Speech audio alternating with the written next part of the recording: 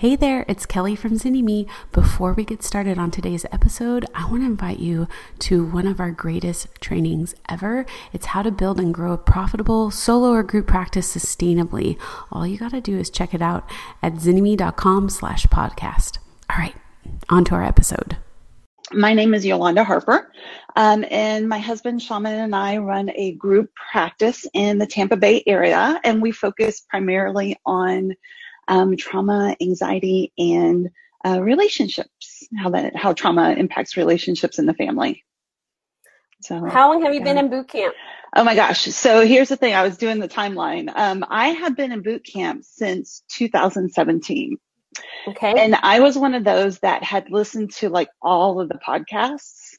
And I was like, okay, I was in a space that was free rent. Free rent is never free, by the way. There's always something attached to it. And I had a couple of student interns, and I was like, wow, I'm really feeling like maybe I bring in one person. Maybe I just have How long have you been in practice at that point? So we started Harper Therapy in 2015. Okay. So just kind of skating along. I mean, I was happy in my one little, room in this place. And then, then life happened and dreams happened. And I was like, maybe we add just one person. So I was like, well, I better figure this whole business side of things out. I feel pretty solid with the clinical part, but if I'm going to be responsible for other people, I should probably figure the business part out, and listen to all the podcasts and registered for a live event. And I was like, well, this boot camp thing seems like it'll be a good placeholder for, January, when this event was in August. And little did I know that was the thing. So, yeah. So that's how I got involved in boot camp in the spring of 2017. And what's your practice like now?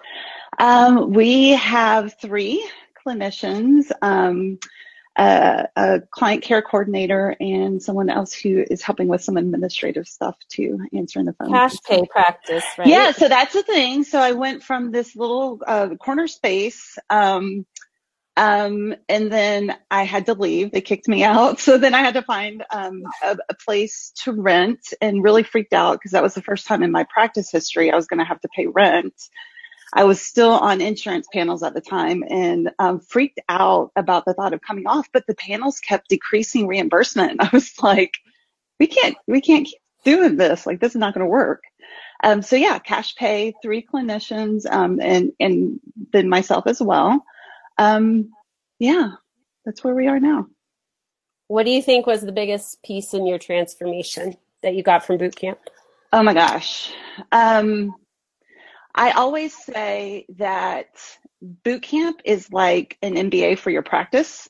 And my husband is working on his MBA, and he would confirm that. Like, the amount of juicy information, it's all there, all policies, all procedures, the way the business impacts the clinical, and the clinical impacts business.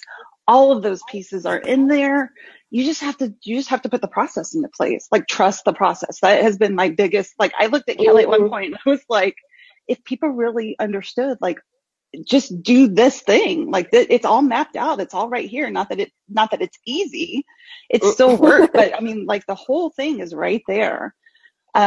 So just the wealth of information and the heart behind you guys that in this community is just phenomenal, and totally would not be in this space if it weren't for boot camp, if it weren't for you guys, the support of the community, the other amazing clinicians. There are moments that I have to pinch myself and say, whose life am I? I ask myself that regularly, whose life am I living right now? Because I have hobbies. It's improved my relationship with my husband, even though we're working together, and you would think it would be the opposite. There's you more used to to life. not know what a hobby was. And you and Tabby's hiking and you're paddleboarding. I know.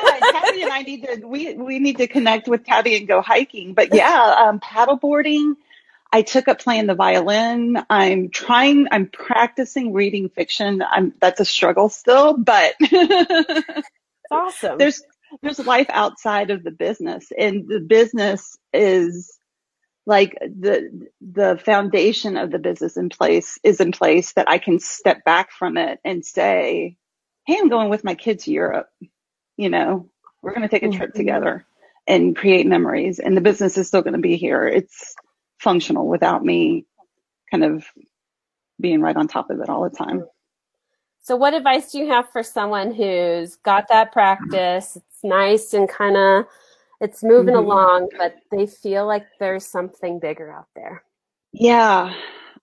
There's this journey of entrepreneurship is like the biggest growth process for me. And again, there are so many things that I do with my life now that I don't recognize myself from the person that I was before. Like, this journey has allowed me to get even more clear about who I am, my value, both clinically and in business and outside of that. And like my power, I think that has been a big part of this whole process. Like, yeah. Awesome. And I know that, and ironically enough, practicing, putting the business stuff into place allows me to recognize like the possibilities. Yes. Okay. Thank you for sharing. I love it. I know there's going to be some questions for you. Someone already posted a question about Toby, which you do animal assisted stuff. So I'll let you answer that, but we'll go on to Joanne, and then we'll bring you guys in as people have questions. I hope you loved today's episode. If you're a therapist who's tired of those long hours, low pay, and constantly battling burnout, don't forget our free video training designed just for you on how to build and grow a sustainable, profitable solo or group practice. Head over to zynnyme.com/podcast to check it out today. Until next time.